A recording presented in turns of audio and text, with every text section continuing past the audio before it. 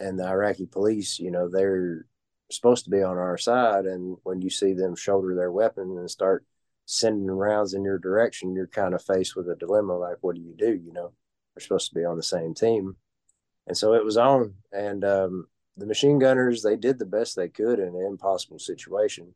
You know, what's crazy about it is I was going to get on every machine gunner's case about how they didn't shoot enough, about how they didn't fire enough, because they were being very selective. And that's why I was so shocked that this was even a big ordeal, because there was one point when we were like leaving the circle. The vehicle that I was in, it got shot up so bad, rounds skipped off the ground and hit the axle and went up through the radiator.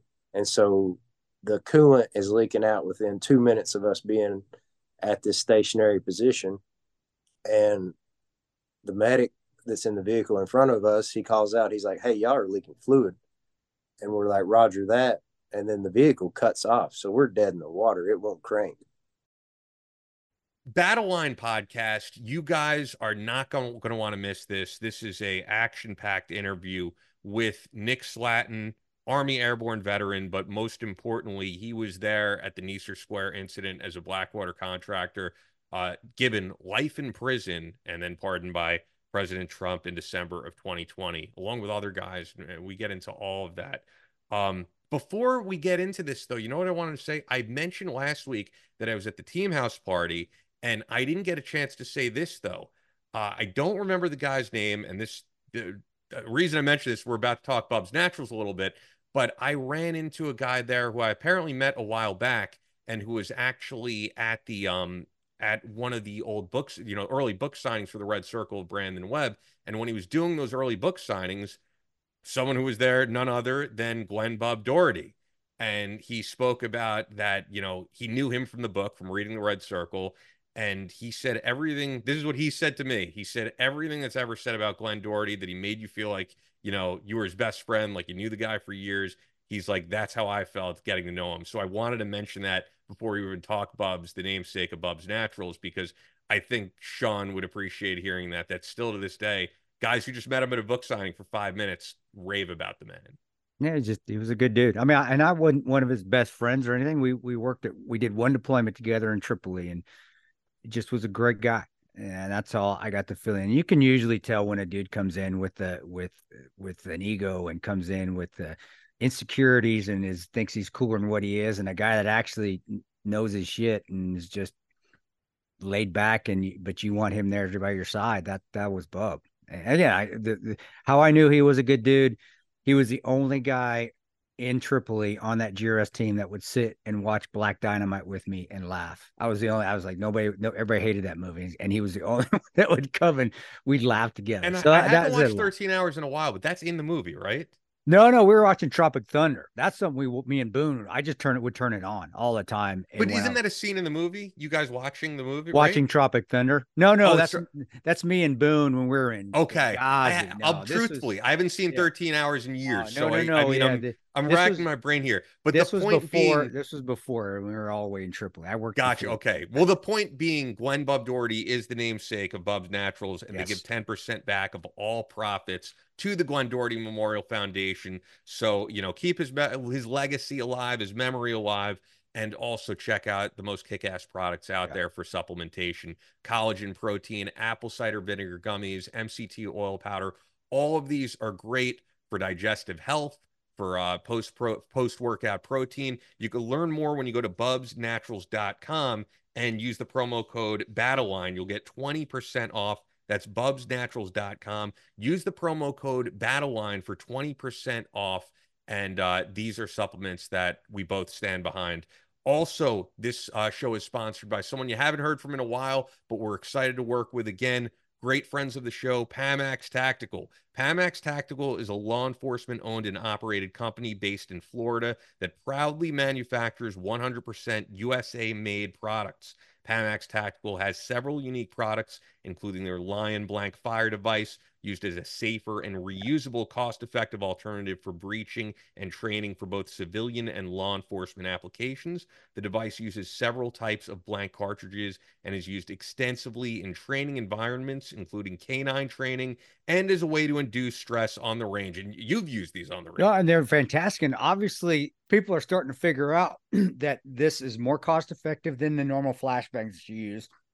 They're more effective, and you can use different calibers. So you can intensify the stress levels, which you can't do with a standard flashbang that we used to use in training, or arty simulators that we used to use. So check them out. The company's doing extremely well because they have a tremendous product, and they put their hearts and minds into it, but they also put the science into it to make it better than what we used to have in the past. So check those guys out. If you are in law enforcement and you need a training device, use it. Get rid of your arty simulators, get rid of your old flashbangs, and start using the Paymax Tactical. Start using that, and you'll see that it's a world difference. And who doesn't like saving money? It's going to save your department money.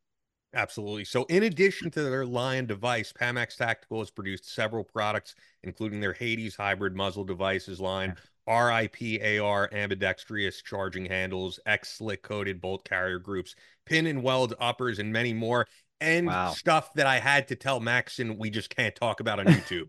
You guys know what I'm talking about, right? Things that go pew pew that we will get kicked off of YouTube for talking about. But you can check it all out at their website. All Pamax Tactical product is 100% USA made and backed with a lifetime warranty. You can find out more about the product they offer by visiting their website at pmtactical.com. Use the coupon code TANTO and spell it right, TANTO, at checkout for 15% off your order. pmtactical.com, coupon code TANTO, TANTO. Let's get right into Nick Slatten.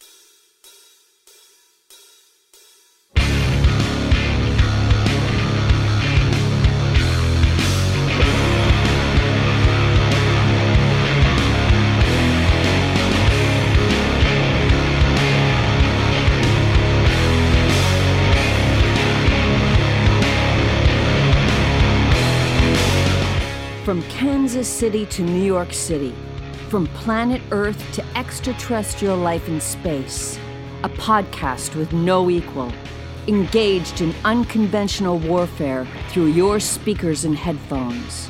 This is a show about embracing the suck, conquering your demons, and finding God in the face of adversity.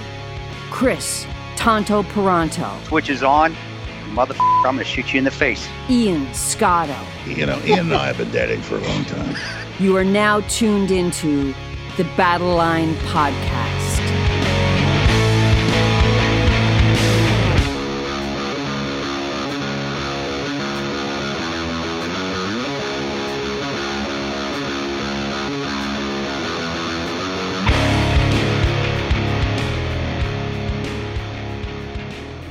The Switch is on Battle Line Podcast. We have a very special guest, Nick Slatten, Army Airborne veteran, Blackwater contractor, pardoned by President Trump, as any of you guys watching this know, in December of 2020, part of the Nicer Square incident from 2007, which Nick was originally sentenced to life in prison for. And if it wasn't for that pardon, we wouldn't be speaking with you today. I told Nick before we even recorded, before we even did the interview, I want to ask some hard questions because I know there's going to be people watching this and they have preconceived notions of what went down and they want to hear your story. And actually, before you even get into your story, I remember Chris was asking me this and I wasn't even sure. Is this the first long form interview you've had the opportunity to do since being pardoned? No, sir. I was on the Sean Ryan show. But you're on Sean. Well, that's huge then. So yeah. And cut out with that sir bullshit. Come on, man. Yeah, calling me man. sir is hilarious. Exactly. You know that. I mean, I know I was a little bit older than you back in the day, but now you're making me feel like ancient. So knock that crap off. Yeah, that stuff. Sean may make you say that, which that's kind of a douchebag thing to do. And I hope Sean's lit. No, Sean's a good dude, but we don't do that here. So there ain't no sir unless you really feel like you can't hold it back. But I know where you're from, and I know that's the proper way, and you were raised the right way. But here it's friends here, man. Ian may ask some hard questions, but they're not that hard. Come on, man. We're gonna treat you right, and we want to hear the story. I want to hear the story, even though I've heard it from a few, and I've heard it from some of the guys that responded, and I'm still friends with, and then some of the guys on your team unofficially. But here, this is for you. This is for you to say, hey, this is what happened. Because, in my opinion, in having to deal with the government myself, I think you guys got a raw deal. And of course, and I wish I tried, bro. I tried to find my shirt too. I could not find my Raven 23 release 4 shirt. I somewhere. So sorry, I'm not wearing that today. But yeah. So here, just relax, talk, and let's tell the world what you want people to hear, and from your perspective, since we have this hour or so to get it in there, because I believe you. Yeah, I believe you weren't given the benefit of the doubt. Yeah. But we'll get into that. Let's get into I was going to say, if it's okay, I think, because we'll get into it, but I think what would be good to start off with is, you going into the military. I know you have a long family history of military service. So yeah, let's start from there. But prior to Blackwater, prior to Nicer Square, all of that, where did it all begin for you? Well, I just want to say, first off, God is good. Yeah. And if you put Jesus, anything's possible. Like, I want to start it off with that, on a good note. Of course, man. I mean, look at the shirt. Look at the shirt. Crucifix, can't see it, but you got to keep your faith even through the hard times. But yeah, please preach on, man. Preach on, my brother. So I started off, joined the infantry, and ended up at the 82nd Airborne in a line infantry unit, and was deployed to the Sunni Triangle. And so we were basically involved in the roundup of all of Saddam's henchmen, that were a part of the Ba'ath Party. And so we just did a lot of raids and captured key personnel, specific people who was handed down to us from the intel community. Yeah. And yeah, it was like a 19-year-old's dream infantry deployment. What years were that? Was that 05, and then you came in Blackwater after that, right? 03 to 04 was. Yes, got you. Sorry, sir, again. Man, son of a bitch, man. I tell you what, you can't take the discipline out of a disciplined individual, can you? You just can't do it. But so you went, airborne school. You went to the line unit, but you're still part of the parachute infantry regiment there at 82nd, right? And that's and living there in Vietnam. And how many years did you do, like a 4-year tour? And that was, or had you extended out? You started in the 90s and gone on 8-year tour? 4 years. 4 years. How was that? At 82nd, aside from the strip clubs and stuff that they used to have at Vietnam, aside from all that fun stuff, how was that? And were you the deployments you enjoyed, but being there at 82nd, and it can be a rough place just because it's so big, and you get some great people over there, but you get some dirtbag, just like you do any unit. Even we had those at Ranger Battalion too. We had outstanding guys, but you get a dirtbag like me every once in a while there. So, but how was that getting through there? And did you want to extend, or was it like, oh man, the contracting world's coming? Because at that time, when you're leaving, the contracting world, I mean, I got in the early, and it was paying good money. It was exploding. I mean, there was fun stuff going on. Or did you, was it just something that you're like an injury or something that you had I got to go contract now because I can't stay in the military? Was that your decision? Like, man, I'm seeing it. I'm going to be a PMC, and you moved out smartly that way. Well, if you would ask me, gearing up for my first tour, if I wanted to reenlist, I would have reenlisted for 20 years, because all we did was, grenade range, CQB, shooting, barrels out of guns all day long. And so I was like, yeah, the Army, this is what I signed to do. And then when you get back from war, they want to give you medals and stuff. And I was like, nah, this ain't for me, kind of thing. And then we got a second deployment up to the Kurdish region. Sure. Because they thought the Iranians were going to do some insurgent activity up there. And of course, when we showed up, they backed off. And so it was basically just a peacekeeping mission. So I was looking to go SF, and my platoon sergeant was talking to me about that. I was going to put in my SF packet. And another previous platoon sergeant who I highly regarded, he said, forget all that. What's your end goal? And I told him, I want to work for the agency as a sniper. And he said, well, you need to go to be a contractor. Yeah. I didn't even know what a contractor was. And so I got picked up by Triple Canopy first, and then they lost their contract. Yeah. And so called me shortly thereafter, and I went through their vetting process, and it was the best training I had ever had, as far as you have high level SEALs, high level team guys, you have high level Green Berets that are the instructors. So it's like, and I was probably 22 at the time. So I was just in heaven, because it was like being in the military without any of the dumb stuff. It was just like, yeah. Without any of the stupid rules that just really actually slow things down, the red tape. And you probably went there when I was running the private training center out for the GRS guys. I bet we crossed. I even saw you, and you're probably hanging with you. That's when Andy and Pat and those guys were all running the high threat. Was it called high threat protection training at that time, or had it gone to the what was the other moniker it was called when it was state to? It went from state threat, Department of State high threat protection to whips. It was a whips contract to that. That's what it was. And well, doing that. And did you get any more deployments as far as outside of Kurdistan? When you're in Kurdistan, you going to Kirkuk or Mosul? Is that where you're stepping off from, or you're stepping off from Suleimani or Erbil? And it can get kind of boring in Kurdistan because it is relatively safe. The Kurds kind of had their shit together a little bit, but we were way out there, man. We were up by the mountains of the Iranian border. So you're all the way past Suleimania. You're way up in, yeah, right on. Wow. Yeah. There was a intel that came down that, Iranian forces were going to take over that area because they were weak. They didn't have a very big militia there. So basically we forced their militia and nothing happened. It was basically like, I don't know, like pre-ranger or something, Like, so you're just up there. I do remember us having to overwatch when I was with GRS and we worked in Sully, having to overwatch that area up, and I don't even remember what it's called. But what was the base up there? So were you just doing PT and sucking up there, being miserable for 6 months, or were you up there for a year? How long was that? It was about a 5-month deployment, but basically all was basically VSO operations because those people are friendly to us.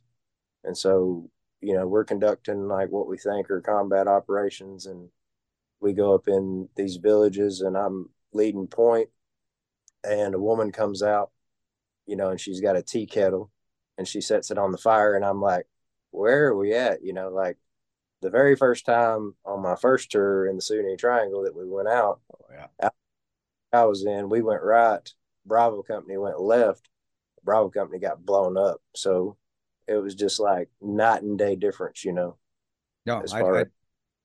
I do. The Kurds and the Peshmerga really did it.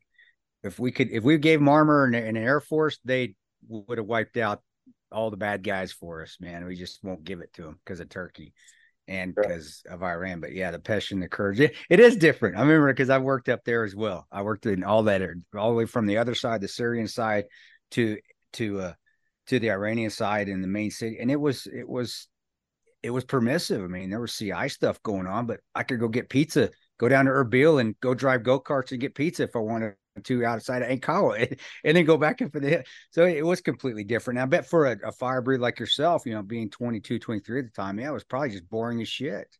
And you're just like, I'm done with this. Yeah, it was definitely a morale killer, but now looking back, I'm glad because I would have thought all Iraqis hate Americans had I not had that tour. So yeah, looking, it was beneficial for me that I could tell that there were some that actually wanted us there, so that it was good. Yeah. So getting into, the Blackwater stuff, as you said, you didn't know much about contracting prior. Blackwater wasn't this infamous company that all of us know now. I mean, I think everybody, when they hear the name Blackwater, they're going to have an opinion of it one way or another. So what were your first initial feelings about Blackwater getting put in, contracting with them? I was just impressed at the size of the facility and the quality of the leadership that was training us. And at first it was just vetting. It was like basically you show up, you have to qualify on all these weapon systems, all the way like Glock, M4, 249, Right, yeah. shotgun, AK-47, like 203 grenade launcher. They had all kinds of weapon systems you had to qual on. And then once you passed all those vetting processes, and then they had some physical standards as well, like bench press and running and stuff like that. After that, they trained you in PSD. I was just a regular infantry sniper, so I didn't know anything about personal security details. That was way outside my wheelhouse. So basically, the rest of the course was dedicated to training you how to do that. So, and it did change a ton from when I went through in 03 or 2000. It was class 1, and it was a be honest, it was a cluster F. It was SEALs and Rangers and Delta and SF guys fighting constantly because nobody wanted to listen to each other. And you're right, it did. And when you went through a couple of years, it did streamline itself. But I think a lot of it too is a lot of those guys, there wasn't a lot of experience in the instructor cadre at that time. Guys had done one trip, and that's when Helveston got hung from Fallujah from the bridge, and and then they come back and they think they can teach. And by 2005, we'd done so many trips that we like, okay, now we're getting it. We understand what we're trying to do. And it did. I thought I agree with you. And you're right. I agree with you. The training got better, but you're right. The facility also, it went from when I was there to one where it just had that big tower in the middle where the armory was and the DFAC was, to just a huge facility with the driving track, and it was all self-contained. And I did like Eric. I said Eric had his faults, and he had some guys around him that were pieces of trash, but I think Eric really gave a crap about us. And I don't know. I guess that's a question for you. Did you feel the same way? And you don't have to agree with me. I mean, Eric, I was around Eric a little bit, protecting his family too, and got to know him pretty well, just even in Tyson's. But some guys didn't like him, but I really did feel like, even though with his little quirks, he did really care about us, and he gave us what we needed and went above and beyond. But what was your feeling before Nicer Square, and what was your feeling after with how Eric took care of you or didn't take care of you? I think he took care of us to the best of his ability. Like you said, I think that by the time I was blessed, by the time I got to Blackwater, like you said, it was organized. It was. We had optics on our weapons. My SR-25, I think it had 5 rounds logged through it. So I had a brand new SR-25. Wow. A brand new M4 A1 with an ACOG with a 203 on the bottom of it. So it was like we had the best equipment that we could have for fighting in Baghdad. So it was definitely had a ball. It did. It was different from us going and trading weapons with DynCorp because we didn't have enough guns, and with iron sights. That's like, who's coming in? Hey, Team 5's coming in. Well, let me get over here. Get over here, LR. Let me get your M4, man. I don't have anything, but it did. And you're right. So, Ian, and I don't want to jump ahead too, because I'm kind of whatever you think we should get to, biting at just because of and I want to get as much as possible. But what trip were you on when the Nicer Square incident happened, when Raven 23, what took place? I mean, how was that your first contract trip? Was it your second? Had you been there and extended like a lot of us do? A lot of us enjoyed it, and we stayed. We would extend through our leaves, and Eric paid us handsomely for that, which it was the right thing to do. But how many trips had you done, or was that your first trip, Nick, when all that took place? So it was a progression. I don't know if you remember, but 2007 was the bloodiest year. Yeah. And that just so happened when I show up at the end of 2006. Then January 23rd happens. That's where they shoot down one of our helicopters, kill 5 of our guys. And I was on that Raven 2-3 TST team, and we went to recover our fallen comrades. I remember Casey and I were Ranger Battalion buddies, and Ron Johnston was a buddy from the early days as well. And I know, War Baby had been there forever as well. I remember that. And talk about that. A lot of people forget about that. And that was pretty brutal. Art Laguna, Dan's little brother, getting shot down. Yeah. Talk about Actually, that if you can. I actually went through whips with Art. You know how the pilots go through the Yeah. first little part, Yeah. Yep. but he was a great man. It was, I think it was the week before at that same venue, a man came up to the principal, and of course he stopped, by the point man, and he's trying to get to the principal. He's like, I really need to talk to her. And like, what do you need? And he's like, I really need to give her my business card. And he had his card out. So the guy just takes it and he looks on the back of it and it says, do not bring her back here. They want to cut her head off and film it. And so, that got passed up the chain, and she wanted to do another meeting the same time next week. And then January 23rd was the result of it. They first received contact on venue, and our task was to extract the principal team. They had her loaded up in their Suburbans and they were leaving, and we got ambushed and our tire got shot out.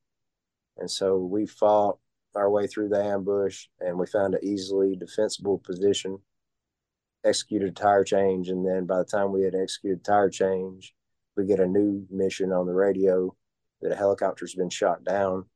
And the last grid they gave us was in the river.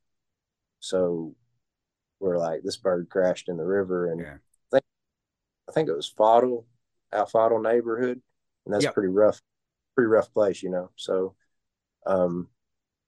it's all cul-de-sacs. So it's dead end roads.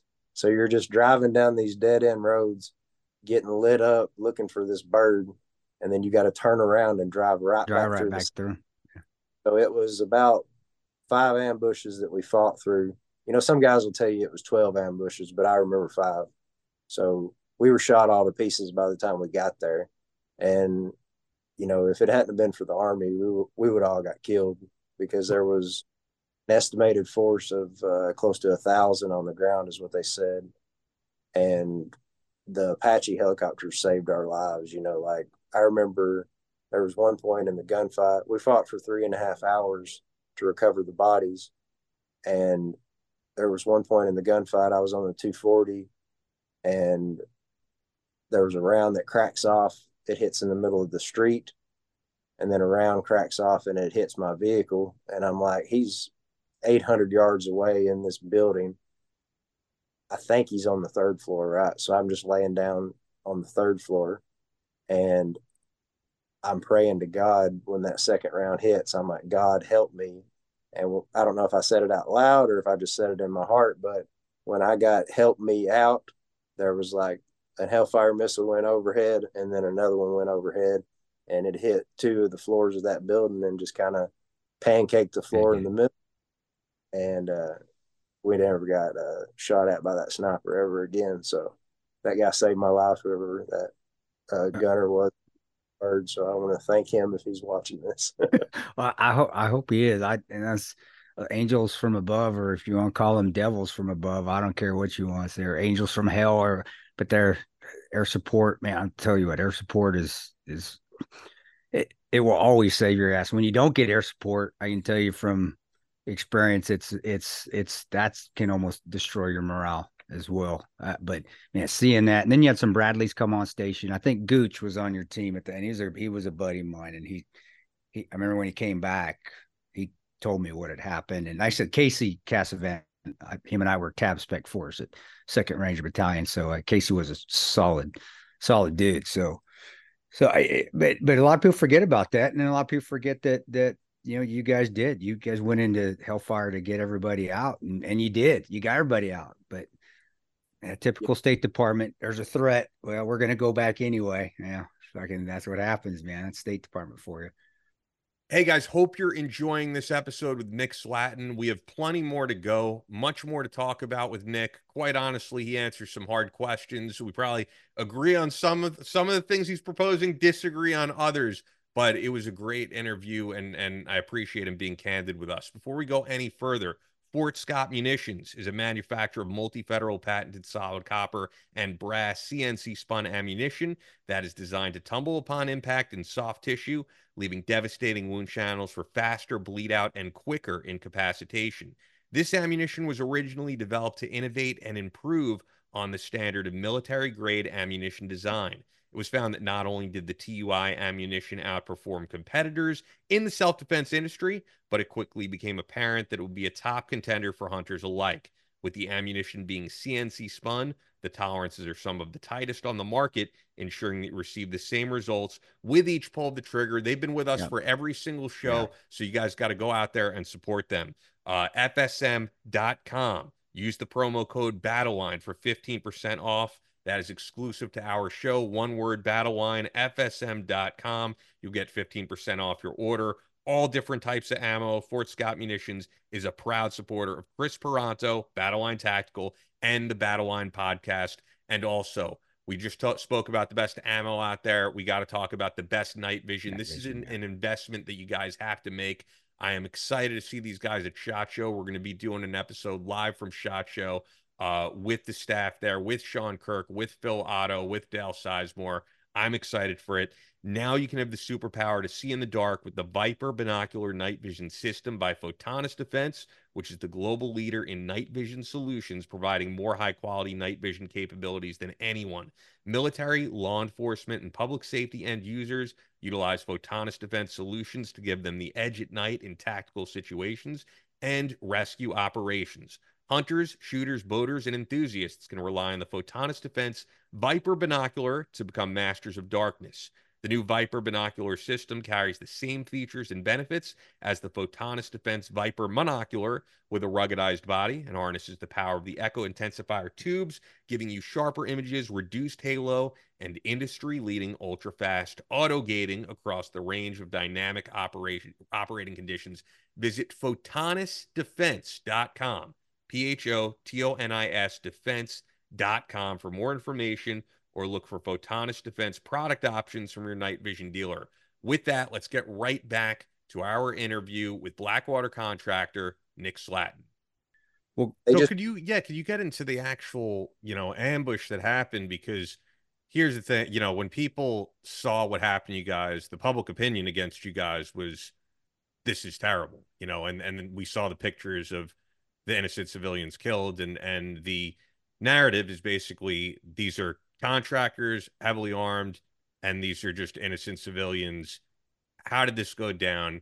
Why did all these people die? And that's the question I think that was on everyone's mind when you guys were sentenced. Oh, so you're fast forwarding. Let's get. I think we should, if we can get into it for sure. At least, but you can start right at the. Hey, what happened? What you woke up? Hey, do the King Arthur Legends of the Sword. What happened? I want to know from the start when you woke up. What took place? Let's get into all of it. So, January 23rd was a major event. Biggest gun battle I'd ever been in. Like I said, there was 1,000 enemy combatants on the ground. The Apaches killed most of them. Obviously, I think they stacked up like 536 bodies was the last count. Wow. And so forward from that day, and we're just in an onslaught of 2007. Ask anybody that was in Baghdad in 2007. It was literally hell on earth. So we're fighting. In February, there was a Central Rail Station incident. And then in May, there was another incident. And then also there was two more before the September 16th, the one that we ended up getting in trouble that were significant incidents. So we had a lot of gun battles going on that were not just dudes shot at you a few times. Like, their tactics were evolving and they were getting more and more sophisticated. And so September 16th is the one you're talking about where we got in trouble. And that was basically, we were off work. So we had a day where we were primary. We had a day where we were secondary. And then we had a day where we were training or we were off. And then if they needed a taxi ride to the down Route Irish to buy up, we would take them to the airport.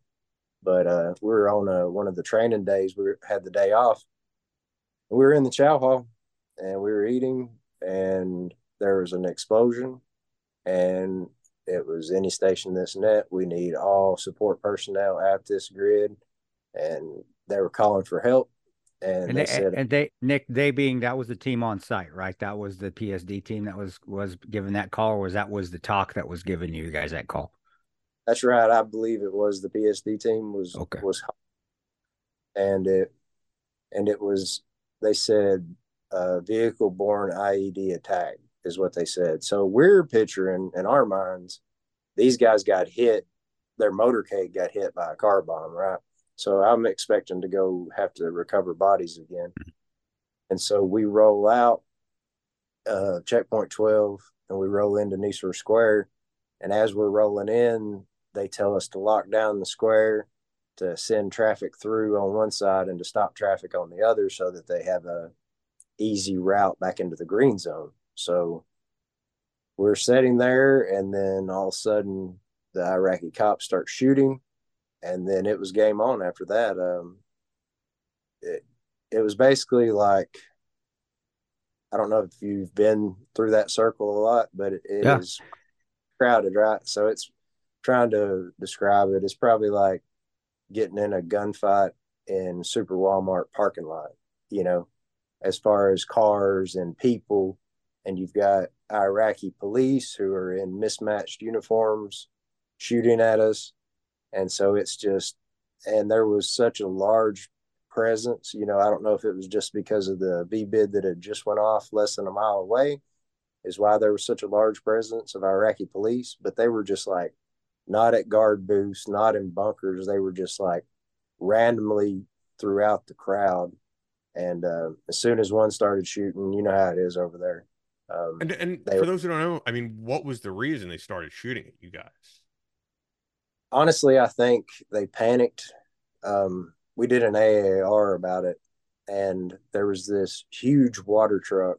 One side of the circle was under construction because a car bomb had went off in April, and so the tunnel was closed. So used to you could drive under it.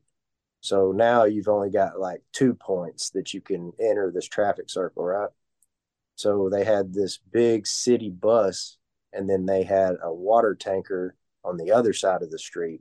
So our after actions report was they wanted to kidnap that PSD team because they always see Suburbans rolling in and out. They wanted to block off the street with the water truck, and then they wanted to block off this side of the street with the city bus.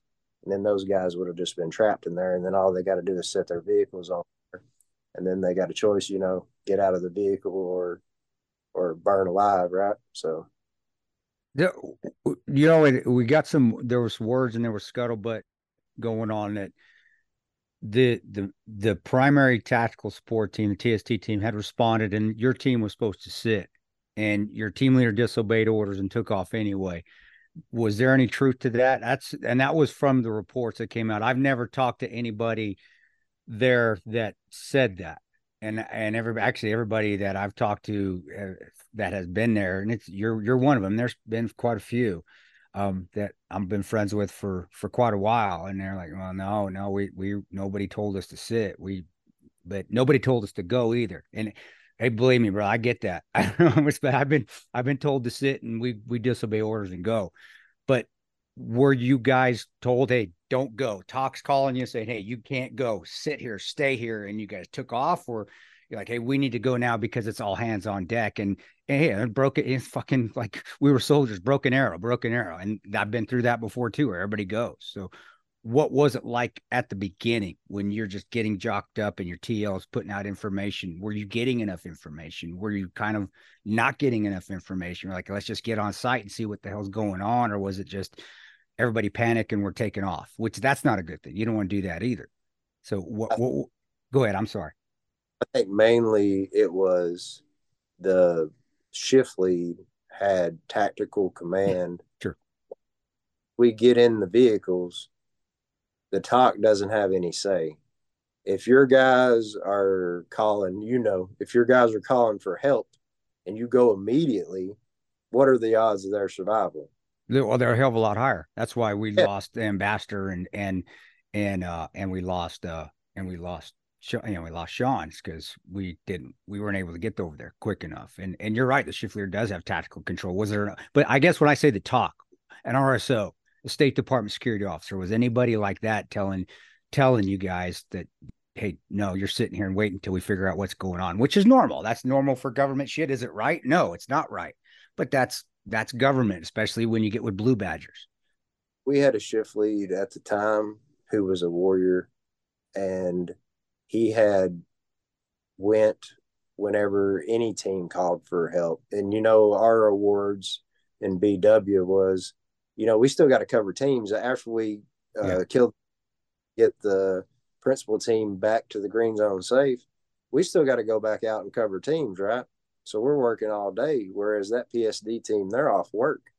And so our awards, they'd be cooking a steak and they'd have beer on ice, when we came in. So it was just like, if my buddy is out there calling me on the radio saying, send everyone, and I've got the ability to go, you're going. You're going. I get it. I did too. I completely get it.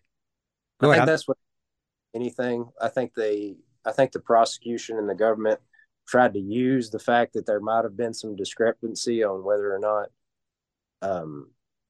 he went without permission. But, anytime you get in that vehicle and you're the shift lead, you're in control of the team. So I never doubted any calls any of my shift leaders made. I was a DDM. I was a machine gunner. I did pretty much every job you can do, window licker, all that kind of stuff in that tactical support team, except for driver. They always wanted to know where I could shoot. But, I mean, I never doubted any of them. If they said, we're going to fight, so our boys can get off venue, like, roger that, let's go fight. Well, so, I guess, and that was my next question was, did the prosecution utilize that to try to say that, hey, they disobeyed orders? We're going to, because it happened to us with the FBI, and it just, I get it. And that's why I just want to make sure it's clear, because I know people out there want to hear it from you, and I get where you're coming from. I get the feeling. I've been there. I get it. I've been a shift leader for Team 4. I've been a detail leader that rode with Big Army when Ambassador Zalmay Khalilzad was there. I was a detail. I get it, man. And you go. And I think that prosecution using that as a tactic to try to get you guys just put it simply, get you guys in trouble is a bunch of horse shit. But I did. That's why I wanted to ask you. I wanted to say, did they do that? And if there was a person that talked that did give that call to not go and you guys went, were you wrong? No, fuck. Sorry, YouTube. Sorry about that. YouTube can't cuss. No, you can, just not excessively. That's you're asking a ranger not to cuss that excessively. But no, but yeah, F that. I'm going. And what you said is honestly the answer I expected you to say, and that's a good thing. That's definitely a good thing. So you take off. And you guys are going there, we leave no man behind. And that's the one thing with Blackwater. We've never left anybody behind, ever. That's never happened. You get there, you get on site. And now when you got on site, did you immediately get in an altercation, or did you get things blocked down? You set up your control points, and then all of a sudden crap happened. And that PSD team, I think people also forget too, what happened to them? Were they not giving you guys calls like, hey, we're clear, let's get because that's what they're supposed to be doing. We're clear, we're out of the kill zone, you guys can come back now. And it never sounded like they gave you the all clear, and that screws you guys up, because now you're just sitting there in no man's land waiting. You basically just put yourself in a kill zone, and you're just waiting to get hit.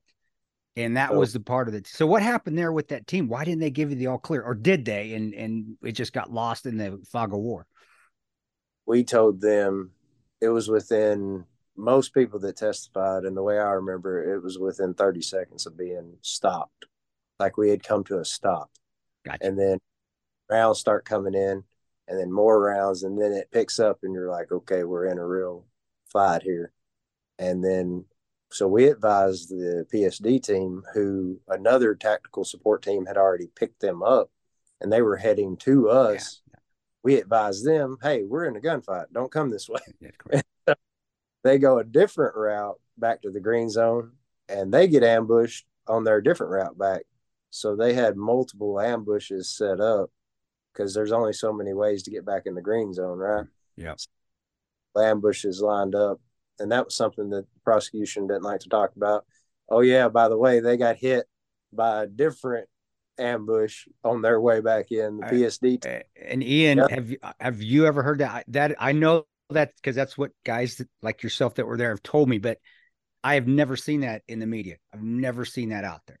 I don't know, Ian, have you ever seen that there was that second ambush after these guys? Because that has never been put out there. If it has, I've never seen it. Truthfully, it wasn't on my radar enough to say, at Okay. the time. It really wasn't. But what I'm wondering is, as you guys are returning fire, do you see everyone, do you see the faces of the people that you're shooting, or is this just, hey, we have to return fire, we're getting hit from every angle? Well, that's the thing, about being a DDM. You've got a 10 by optic on a very precise weapon, so you know where all your rounds are going, right?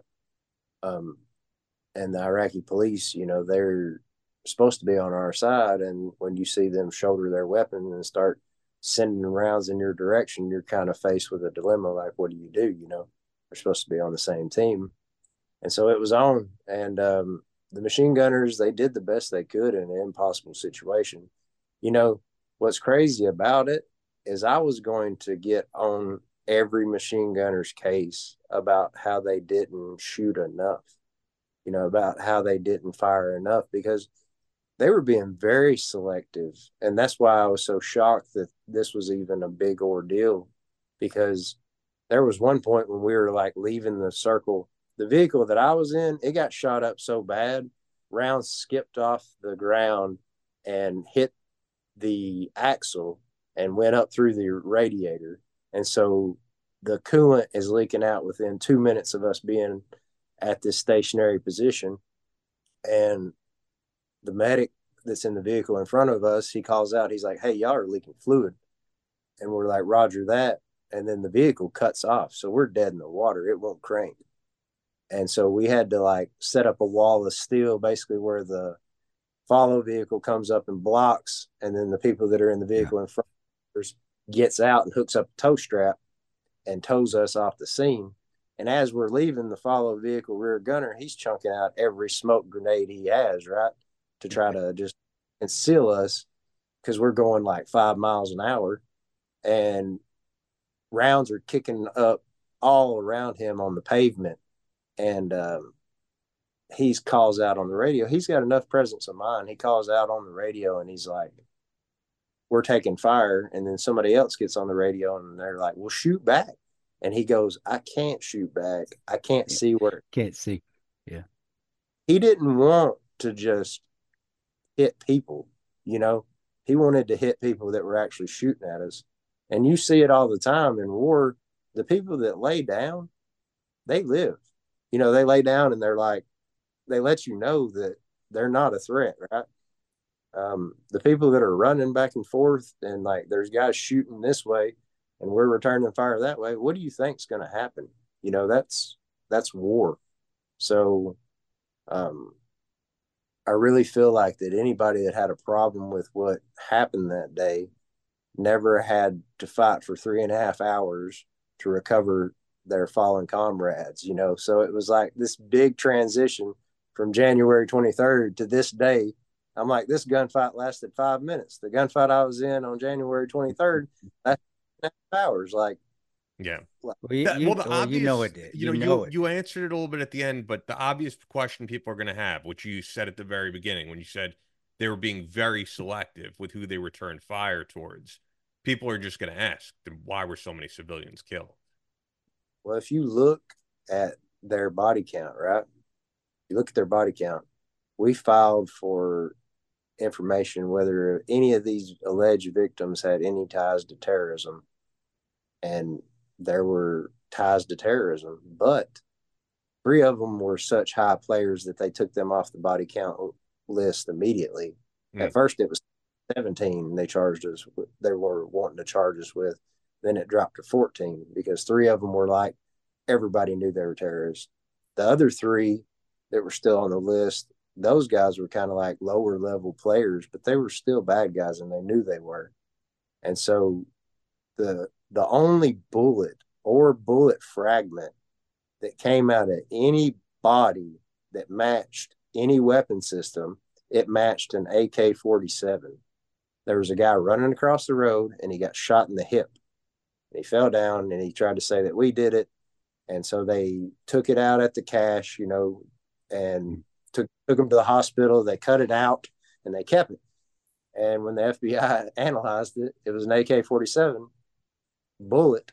So they gave it back to the guy and he lost it. That's what he said at trial. And so that's that came out during the trial, right? That was evidence at the trial.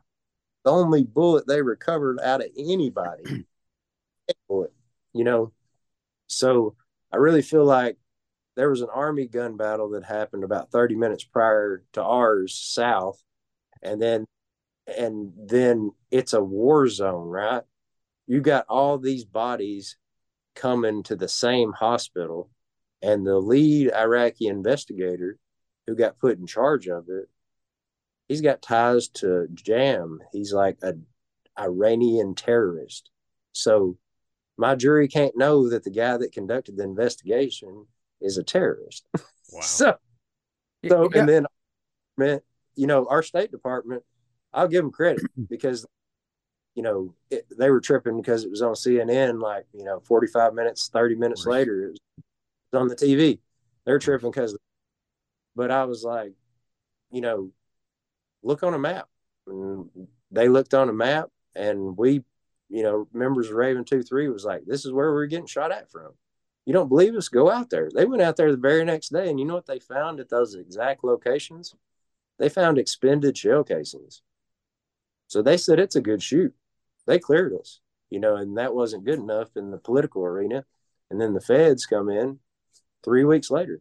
Yeah, it's and they adopt a terrorist, an Iraqi colonel that's in charge of that circle. They adopt his investigation as the gospel truth. And if you look at all their statements, all the witness statements, they said every one of our vehicles opened fire, every machine gunner. And that's not true. Like, you can ask anybody that was out there.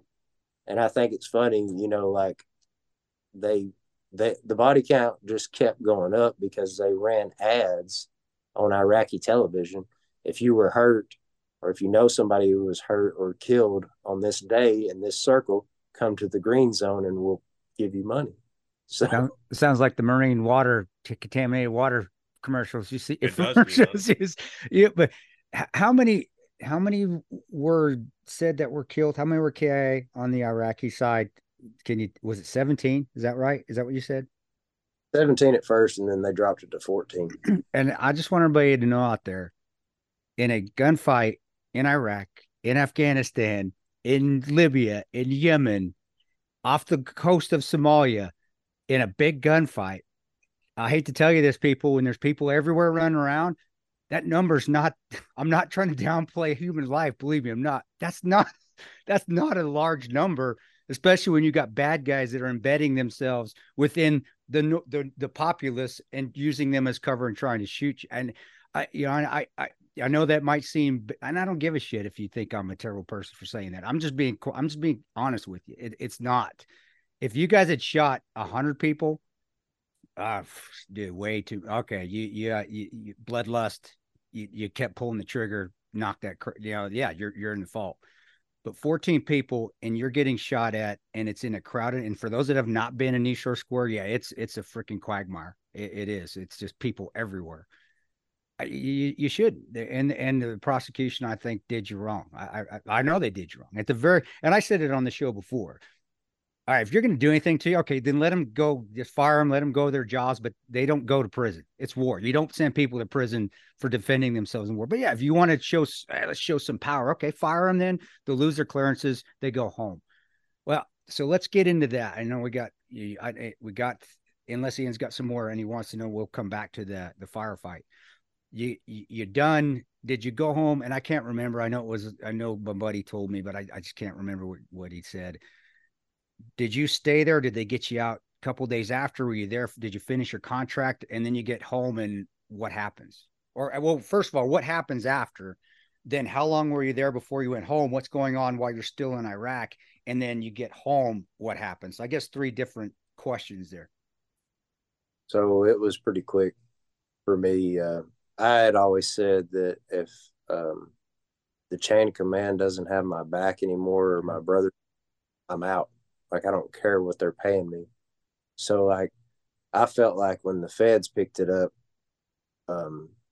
they were basically inserting themselves when the State Department investigation was good enough before, and they cleared us on this shoot as well. Now all of a sudden they're not good enough. We need a whole outside investigative unit, and the State Department people weren't our friends. They didn't like us. Right? I know. I know exactly what you're talking about. I do know that. It's not like they were trying to help us out or hook us up or anything. So I was like, I was done.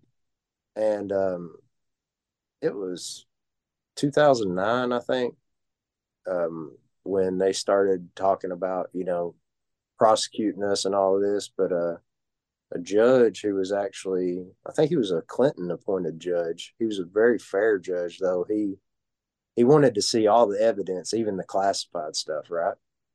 He wanted to see everything, and he read it all.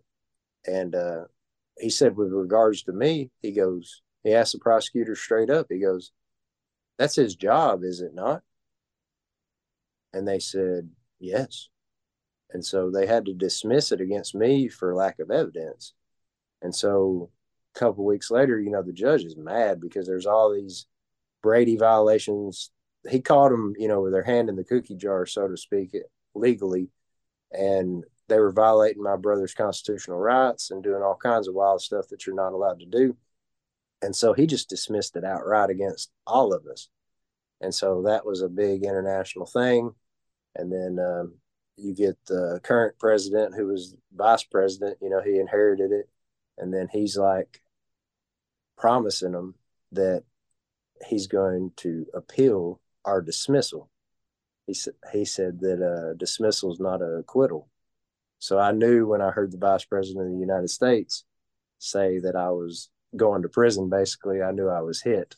So it was just a matter of time, before they finally took us to trial and convicted us. And what's the feeling like when you hear life in prison? Me, I got to a point where I had already accepted the fact that I was going to go to prison because they weren't letting my jury hear all the truth. So I was ready for it. And, you want to talk about broken. They thought I was crazy. They thought I was like Jason Bourne or something. So they put me in solitary confinement. And I'm just calling out to God the entire time.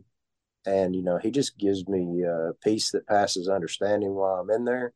And he lets me know that I'm not going to do all this time, and that the reason why I'm locked up is because I wasn't following him when I was back from the war. I kind of did my own thing. I ran down a rabbit hole of like alcohol and prescription meds and just, and was just really in a dark place. So going to prison actually saved my life, so, and it restored my relationship with God. And a lot of people that I came in contact with, that's what I would focus on. That's how you do a life sentence. You don't focus on your charge, like, yeah, of course you study the law and you learn about your appeal and all that kind of stuff. But I didn't think about that I was doing the rest of my life in prison. I thought about the guys that didn't know Jesus. And so I would talk to the guys that didn't know Jesus. And it's funny, one of the guys was a pagan and like a notorious guy, famous throughout the prison system. And he ended up getting saved. He used to make fun of me because I was a Christian, but we worked out together. Like me, because, we worked out together, and he was just like, he's like, "You're too smart to be a Christian," or whatever. And finally, I just told him, I was like, pray and ask God to prove that he exists. And about a week later, he comes up and he's like, I want to start reading the Bible. And when we got to the New Testament, he got saved, and I'm still in contact with him to this day. So I never would have met that man. He was 19 when he got locked up, and he was 47 when I met him. So Jeez. Did you hold on to any hope that a pardon was going to happen? Because I believe prior to you guys getting pardoned, right, there were quite a few military guys who got a pardon from Trump. I wanted some of them, and we can get in. I know Chris is limited time. Some of them I entirely disagree with, and I can get into that with you. Some of them I think, like our friend Gary Brugman, that was a Border Patrol incident, but I totally believe should have gotten that pardon. First Lieutenant Michael Behenna, definitely deserving of a pardon, but I believe a few of those were before you. So when Trump was in office, and especially when he was handing out pardons to other military guys, either wrongfully or rightfully accused of war crimes, was it in the back of your mind that like I might get out of here? No. So how that came about was it was after my third trial. I had been convicted and not sentenced yet, but I knew what my sentence would be. It'd be life in prison.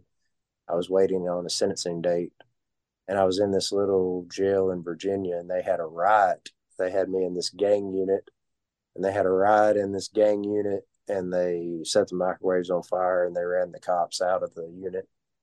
And so my buddies were like, "What are you going to do, Nick?" I was like, "I'm going to my bunk and sitting on my bunk." I was like, "I'm going in. I get my Bible and I'm sitting on the cell, in the cell, because I already know what time it is. I know what's about to happen." They broke the sprinklers. Water's coming in, so I like roll up a blanket and put it under my door. And the riot team comes in, and they hit us with flashbangs, and they hit us with tear gas canisters, and they drag out the people that are participating in the riot.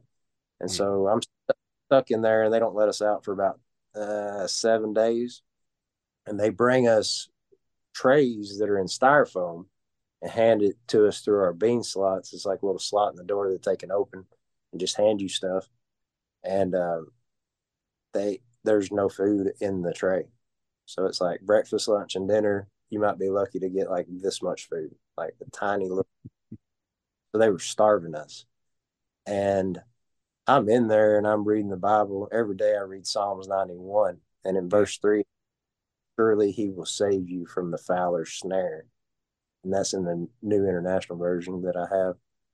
And so I was like, that made me so mad that day. I was like, surely he will save you from the fowler's snare. I was like, that is where I'm at, when.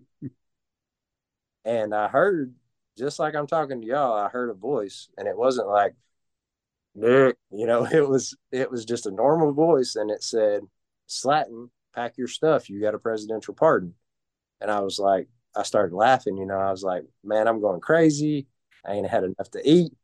So days later, they let us make a phone call, and I called my sister, and she's like, have you heard? I was like, heard what? And she goes, well, the New York Times reported that President Trump was considering pardoning soldiers accused of war crimes, and it mentioned you by name. It mentioned me and Gallagher and Golston together in the same article. So that was the very first mention of a pardon, and I told her immediately, I was like, God told me I'm getting a pardon, And But was, so, was any of that in the back of your head prior to that? Because obviously the pardon happened because there were guys fighting on your behalf, which I know, we have limited time, just like the same way you're fighting on behalf of Sergeant Calvin Gibbs, which I know you want to get into before we, end this. And we still got about 15. I'm good. Yeah, 15 more minutes. Yeah. I just want to make sure that you at least, because I know you said this was important to you, but the point being, I mean, the pardon happened, and I totally get the religious faith of it, but there were a ton of guys back home fighting for you guys. And I mean, were any of them contacting you saying like, we're in the president's ear, this may happen? Oh yeah, definitely. There was everybody. I mean, it's a small community, if I don't know you,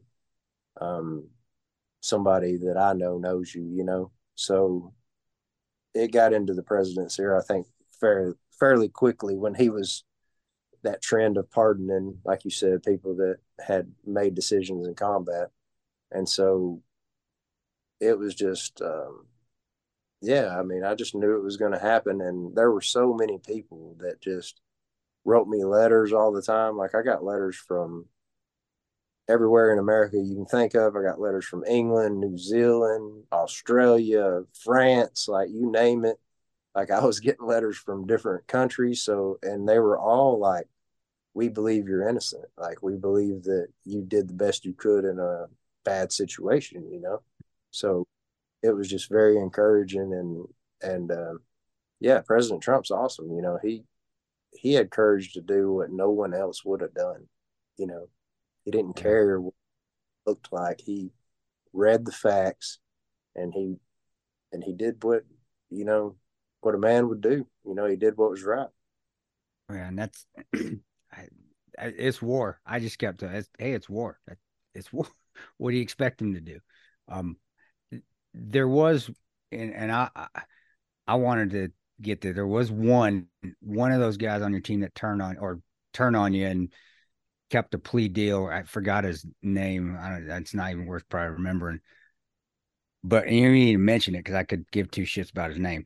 But when he did that, man, because you don't do that to each other. And why? I guess why did he cop a plea? Was he that scared that he was going to go to prison? And he just said, you know what, I'm going to make up shit. I forget his name. But there, it was in the papers. Yeah, he's giving up information on Nick and Raven 23 and saying that they did it, and that was one of the prosecution's big things against you. Did it feel a bit like betrayal when that was going on, or did you just go into numb mode, like, okay, I'm just gonna turn my emotions off, and So, whatever happens. so what I would say about anyone that was against us that was on our team, there was only um, three that were like dead set I against us. I only know one. I only know of one that I heard of, and I ain't gonna say his damn name. Yeah, so out of the 19, there was only three that had a problem, right? Okay. And I love and I forgive every one of them, you know, and I want the best for all of them. I don't judge anybody for what they do in war because, like you said, it's war. So, so I don't care if you're a coward hiding behind somebody or if you're fighting back, right? Like I leave that stuff in the past. I love and I forgive all those guys, you know. Yes. That's you're a bigger man than me, brother. You definitely are. But having God in your corner, But that's what. you know, Go ahead. he just says we have to love those guys. We have to love them and we have to forgive them. So And yeah, I just about forgiving people and forgiving your past and people in the past. And that's how I've let go a lot of my anger. That's how I've let go dang near the majority of it is finding God again. But yeah, but it's amazing, Ian, at this point in your life, in my opinion, and you got a good head on your shoulders. And are you? I don't even know if you're married. Are you married? Or have I got married when I got out of prison. She wrote me letters the whole time I was locked up. no And way. came and visited me, yeah. And we got a little girl. No Got her. shit. That's awesome. That's freaking awesome, man. Yeah, and she likes you, even though you're, yeah, I mean, we got the thinness on you. I know you're a bigger dude, got the tiny head, big neck. I'm giving you shit, man. You're awesome. Um, but having you on, maybe we're going time. We're going to talk about Calvin, but moving on in the future, father, husband now. What else is on the horizon outside of that? I know are you guys all writing different books, or are you all writing one together, kind of like we did, where we all got together as a team and we said, hey, we're going to put it all, because we just felt it was, hey, the team was there. We got to tell it as a team. But with that is because I know y'all are doing projects now, which you should be doing. You should be. People should know this. And if you talk about God a lot, people should definitely know it. But what's the plan? What's the plan with the team, or are y'all going your separate ways? Yeah, it's Raven 23 Productions. So we all united. You can check us out, raven23productions.com. And it's basically just our merchandise. We've got these shirts and we've got cigars for sale. And then the book will be on there eventually. The book's in progress. And it's going to tell all kinds of things. Like a lot of the class, it doesn't need to be classified anymore. So a lot of that stuff will be at least a general, watered down, declassified version of it. And a lot of it will be like the actual raw classified intelligence that proved that we were innocent. Yeah, I mean, So I could easily go another hour talking about this, and I would, but Chris is limited on time. But I know that the reason, honestly, the main reason you kept conveying to me that you wanted to come on, so I want to make sure we at least give this a little bit of time, was that, as we know, there are other guys serving the same way that you did. Time for things, some of them probably justified, some of them not. But I know the guy that you're fighting on behalf of is Staff Sergeant Calvin Gibbs, freecalvingibbs.com. Do you want to talk a little bit about his case and why this is important to you guys? And we got 15 minutes, brother, so you got time. Don't rush it. Let's get everything out that you need to say. So Calvin Gibbs, he was in the Maywan district, and anybody that's ever been to Afghanistan knows that that's a pro-Taliban region, right? So I just want to paint the scene of how he got to where he was. A squad leader in an infantry line unit in the Maywan district steps on a landmine and dies when they're doing village stability operations, which village stability operations work very well in regions that support the United States. In regions that do not support the United States, like the Maywan district, they don't work so well, right? You step on land, get blown up with bombs all the time, you get shot at all the time, right? So Gibbs was an import sergeant into this line infantry platoon, and he was the kind of guy that you would want as a squad leader, right? He was a hard charger, and he was a warrior. And basically, he is locked up for killing someone that shot at him. And that's it. I mean, Are you familiar with First Lieutenant Michael Behenna? Because I feel like that's a very similar situation. He was another guy who was pardoned. Yeah, I heard of his situation as well. But Gibbs' situation, they've got him charged with 3 murders, and 2 out of the 3 murders, he wasn't even at the scene when those individuals were killed. And all of these individuals, by that point, we knew who the bad guys were. And so they all came back as members of the Taliban. And basically, if you're in the Maywan district and you're able to fight and you're a male, guess what you're going to be? You're going to be a member of the Taliban. You don't have. So he's locked up, and the guys are Taliban that are dead. He's been locked up since 2010.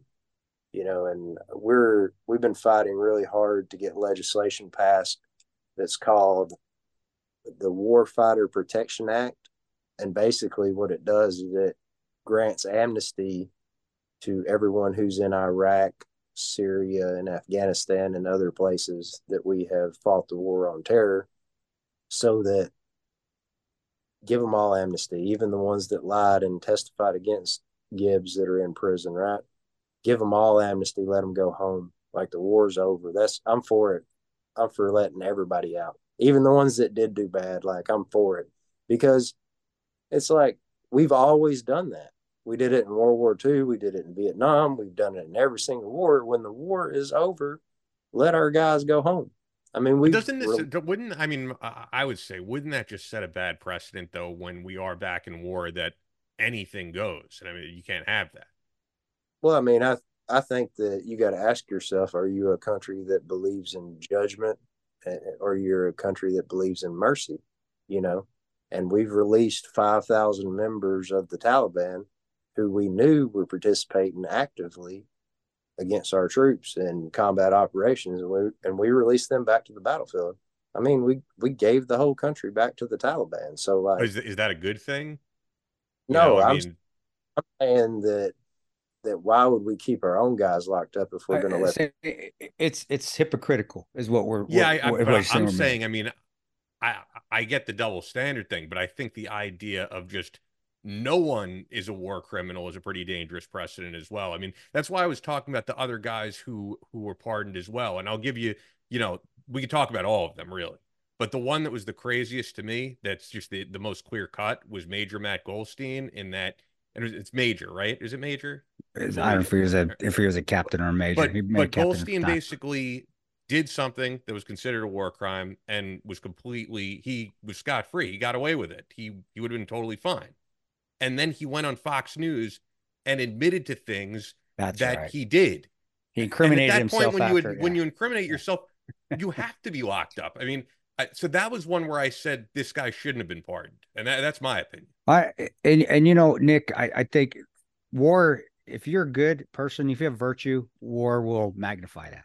It's going to magnify that virtue you have. If you're a terrible, terrible person, war will magnify that as well. If you don't believe me, watch that Combat Obscure. You'll see how people don't have virtue, or it's magnified. And I get what you're saying, bro. I do. But I don't think everybody thinks like you. And I don't think that everybody. I saw some bad shoots when I was over there too, and we handled it ourselves. We handled it in house. It's like, motherfucker, you didn't do that shit again, or I'm going to beat the living shit out you. And it worked, the old school way of doing it. But that thing is, it's so big now, and we can't do the things to youngsters like we used to get them to fall in line, or else we get in trouble. So I don't know if we should. And that's my opinion. If you have not done, if you've fought in this war and you killed the enemy and you're getting reprimanded for it, no, you shouldn't be in prison. If you kill somebody and discriminate and murder them, you're murdering them. War or not, it's murder. That's my opinion. And God's going to judge you regardless. So, but we don't need to argue. I mean, we can if you want. We can if you want to argue about it. But I don't want to take it away from Calvin, because I don't think Calvin did murder anybody at all. And it's horse shit that he's in prison. I didn't know he's in prison that long either. I had no idea.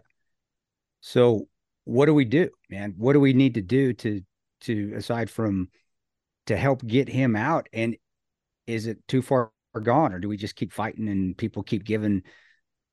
What can they do? Again, for guys like Calvin, when they've been in prison now for 14 years, and there's no Trump in sight right now to let him out. There might be in a year. Go to freecalvingibbs.com, and there's a sample letter on that website on how to write your congressman and your senator. I know it sounds like it don't work, but it does. That's what I'm going to ask you. Does that shit work, or did the senator just put it in a pile and it doesn't do anything? You get enough people upset about something, guess what happens in our country? It changes. Yeah, you're right there. I can't argue with you there, man. We got to speak, and we've got to tell people that Calvin Gibbs is innocent and he's serving a bogus life sentence. You think about that. And our soldiers, our war fighters, our men and women that go over there and they have to put themselves in harm's way, they shouldn't have to choose between a casket or a prison cell. You think people hesitate on the machine gun, and then what happens? They get blown up, right? Or they're dead, and then their squad's dead. Yeah. The car drives right into them. And so it's like, but if they're wrong, they're scared they're going to go to prison. Like, we're already setting a bad example. Like you said, you catch somebody doing something out of line, you're like, hey, you're out of here. You're not a soldier no more. That's the worst you do to them, right? I'm not saying you can do this. There's nothing wrong. Nothing wrong with doing that. We called it wall-to-wall counseling. That's what we. That's exactly. Just put them in the squad room, close the door. We'll get it settled. That's what you do. But I mean, to lock Calvin Gibbs up for actually killing members of the Taliban, crazy. He got actively shot at. The prosecutors withheld that information that he got actively shot at, and there's only 4 guys in his platoon that are against him. Right? How many people are in a platoon? If it was a normal platoon, you could have 3 squads of 10 to 15. So you can have a lot of guys. It depends on what size the platoon is, man. Not even counting the machine gun attachments. Well, let's just say he had 30 or 40 people, right? 40, yeah. Guys out of any platoon, I guarantee you could take 3 or 4 guys out of any platoon and they'd have something bad to say about you, right? No, of course. But what about the rest of them? There were guys that were like, not only did Cal not do it, this is morally wrong that y'all are like pressuring him just to take a deal. Like, they got threatened with prosecutions themselves, and some of them got run plumb out of the Army with like less than honorable discharges, you know, because they wouldn't cooperate with ongoing investigations. So it was like, it took me about 5 minutes of reading what is not classified to figure out that this guy was just an import squad leader doing the best he could with a mission that made no sense. Basically, they're riding, giving money to people who are pro-Taliban and giving food to people who are pro-Taliban, and then they're getting blown up on the way out. So it's like, what were they even doing? You know, like, and how are you going to hold anybody accountable in that kind of conditions? You know, it's like, when you get shot at, it's over. All bets are off. Yeah, it's no, like, it is. And I'll tell you, I think I know me personally, I know guys, a lot of guys I've been around, I've seen some bad shoots, but I've also seen a lot of guys just like with that machine gunner on your team for, I've like, man, should have shot more. Why didn't we? We should, and we were in the right to do it. So we've been there, especially contractors, we get a bad rap. But we're the most non-indiscriminate shooters on the planet. We make sure, and I even said it even that night in Libya. I said, I ain't shooting because I ain't killing a kid. There's kids in those houses. And I wanted to light up that house because that's where they were running into, in and out of. Like, oh, I got this 46. I'm going to tear it up. No, there's kids in there. I can't shoot it. We put ourselves in more danger by not shooting than we ever have by shooting too much, aside from, you know, whoever president and vice president in office is. And it comes to make, with all these stories we're talking about, it makes me realize that we must have the worst defendant attorneys on the planet. That the prosecutors keep winning these cases that have no merit. And what are the attorneys on the defendant sides doing? Are they even doing their damn jobs, or are they are they culpable? Are they part of it? Well, they can't do their job if you're a prosecutor and you hide evidence that helps the defendant, if you hide exculpatory evidence. So like, no one knows that there's a saw gunner that saw the same thing Calvin Gibbs saw, that there was a guy shooting at him, and the saw gunner left cover because he couldn't see where the dude was. He got behind the same cover Gibbs was, and he shot the guy too. So it was like they were taking fire, and the saw gunner did his job. He ran over and he helped Gibbs shoot the guy, but no one knows that. That never. They threatened that man with prosecution if he didn't keep his mouth shut. I was going to say, you've definitely convinced me that people need to advocate for Calvin Gibbs. I'm going to be honest. I'm not on the side of the amnesty bill that you're, pushing. I'm sure there's other people in the audience who are going to agree with you. And I mean, that's the great thing, man. People are going to agree. People are going to disagree. I love the fact that when we have people on, there's no agenda, myself or Chris are pushing. That's why we just have on people who have been there and done that, which you certainly have. So yeah, the website that you wanted to push out there is freecalvingibbs.com. You could have more information there. Raven23productions.com. And then you're not on any social media yourself, right? Just that? Just that. Cool. And when the book comes out, and we'll have you back, man, because I feel like we just scratched the surface. Definitely. And I'm telling you what, just stick together, brother, and stick to your guns. As just from experience on books that may put the government in a bad light, stick to your guns, man, because they're going to push, and they're going to say, "No, you can't say this. You can't. Nope. To hell with you. This is what we're doing." And don't let them push you around. I mean, if it's to change a little bit of a name of a local, or okay, screw it, we'll change the name of a local, but we ain't changing anything else. And you guys doing it together gives you a hell of a lot of credibility than trying to do it individually. So I'm glad to hear that you guys are doing it together. God is good. I couldn't ask for a group of brothers. They are steadfast. Yeah, even Rob. Even Slatten, man, he's all right. Yeah. No, he's good. He's a good person, bro. He's good. You guys are all did what you needed to do, and appreciate you talking about your faith too. But next time you come on the show, stop saying the sir shit. All right, I'm not that old, man. I'm only 52. I'm probably you and I are probably right around the same age, right? How old are you, bro? 40. Yeah, You're 40, all right. So it's not. I'm 37. So knock that just crap about off. the same age. Yeah, But yeah, man. once again, guys, check out raven23productions.com. We'll do a part 2 when the book comes out. Hopefully get some of the other guys on, because I know Paul Slough, for example, he wanted to come on. He just said he couldn't at the moment. So at some point, hopefully we'll have him back on. Oh shit! maybe Yeah, with did I you. say Rob? I meant Paul. I'm sorry. Paul's the ugly guy. Oh, okay. Yeah, I'm I wasn't sorry. sure, Why did I say Rob? I'm thinking of something else. No, it's But Paul anyway, that's I ugly. was Yeah. gonna say next week, guys, I'm really psyched for this. We have Edsel Dope coming back for a second time. The first time we had Edsel Dope on was one of the biggest shows that we've done. Whenever we have rock shows, like, these do really well because Blabbermouth will pick it up, and I wasn't on, so that helps. It helps when I'm not on. The shows are so yeah. So no, Nick, but Nick, it's this show's just an not going to do interesting shit. thing that the rock shows get picked up by a ton of websites. It's just the way that it works. Doesn't it work metal... that the Rob here I say Rob again, that the rock shows actually help each other out, but the 2A community, when it comes to media and social media, they don't do shit for each other. I Isn't it actually awesome? spoke about this with Jack Murphy at the Team House party, because it is interesting that that stuff doesn't get picked up. I don't know why, but the rock stuff does. So Edsel Dope will be back on, and possibly Tony Campos of Static X, legendary bass player, also plays in Fear Factory. The man has done it all. So I'm really psyched for that. And then the last thing I wanted to say to you guys, of course, leave us a review on Apple Podcasts, leave us a comment on YouTube, like the show, subscribe, all that stuff helps.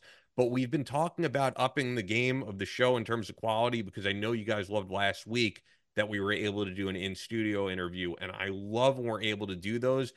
If the budget allows, when we get to that point, that's the great thing about living in, near New York City for me, is that everyone comes through here, whether it's rock artists doing a tour or, people doing Fox News. They're in that area. So I love to do in studio. But in the meantime, the reason we're on Zoom, even though Zoom kind of sucks, quite honestly, was because we were using Squadcast for a while, which does shoot in high res. And Chris and I are both on high res cameras, but Zoom basically lowers the quality of everything. And when we did an interview with John Keys a while back, Zoom did not capture his video, or Squadcast did not capture his video. So at the time, I was like, we can't deal with this. I've been speaking to people about Riverside, and hopefully we're going to switch over to Riverside, because I've been hearing great things, including from John Rain Waters, who we've had on the podcast. He has had no issues. Any issues he's had, they'll work out. So to make a long story short, we're going to be upping the quality one way or the other. But it's on you guys. Support our sponsors, support the show, subscribe, spread the word. That's what keeps us going. And well, amen. Then since you mentioned Static X, I had a lighthearted question for Nick here. You guys, what are you listening to before you head out of the green zone, dude? And it better not be some newfangled. You guys better be listening to some headbanging stuff like we used to, or I'm going to think a hell of a lot less of you. Okay. So what were you listening to get ready to go out the gate? I don't think we were listening to anything. Oh man, that could be intense too, though, right? Time January 23rd happened, we were all so numb. Well, not you're QRF, you're punching out the gate. I get you, but when you got time, to get prepped up, you don't have music playing anymore like we used to. When not when you're QRFing. I'm saying when you got time to prep and you're just getting ready to get out the gate for a normal day. All that hard, like y'all are talking about Static X and all the Slipknot and all, which by the way is all guests we've had on the show. Right. And the first time we had Edsel Dope on, I got to speak to him about the fact that Dope, their songs like Die Motherfucker Die were played at Gitmo during interrogations.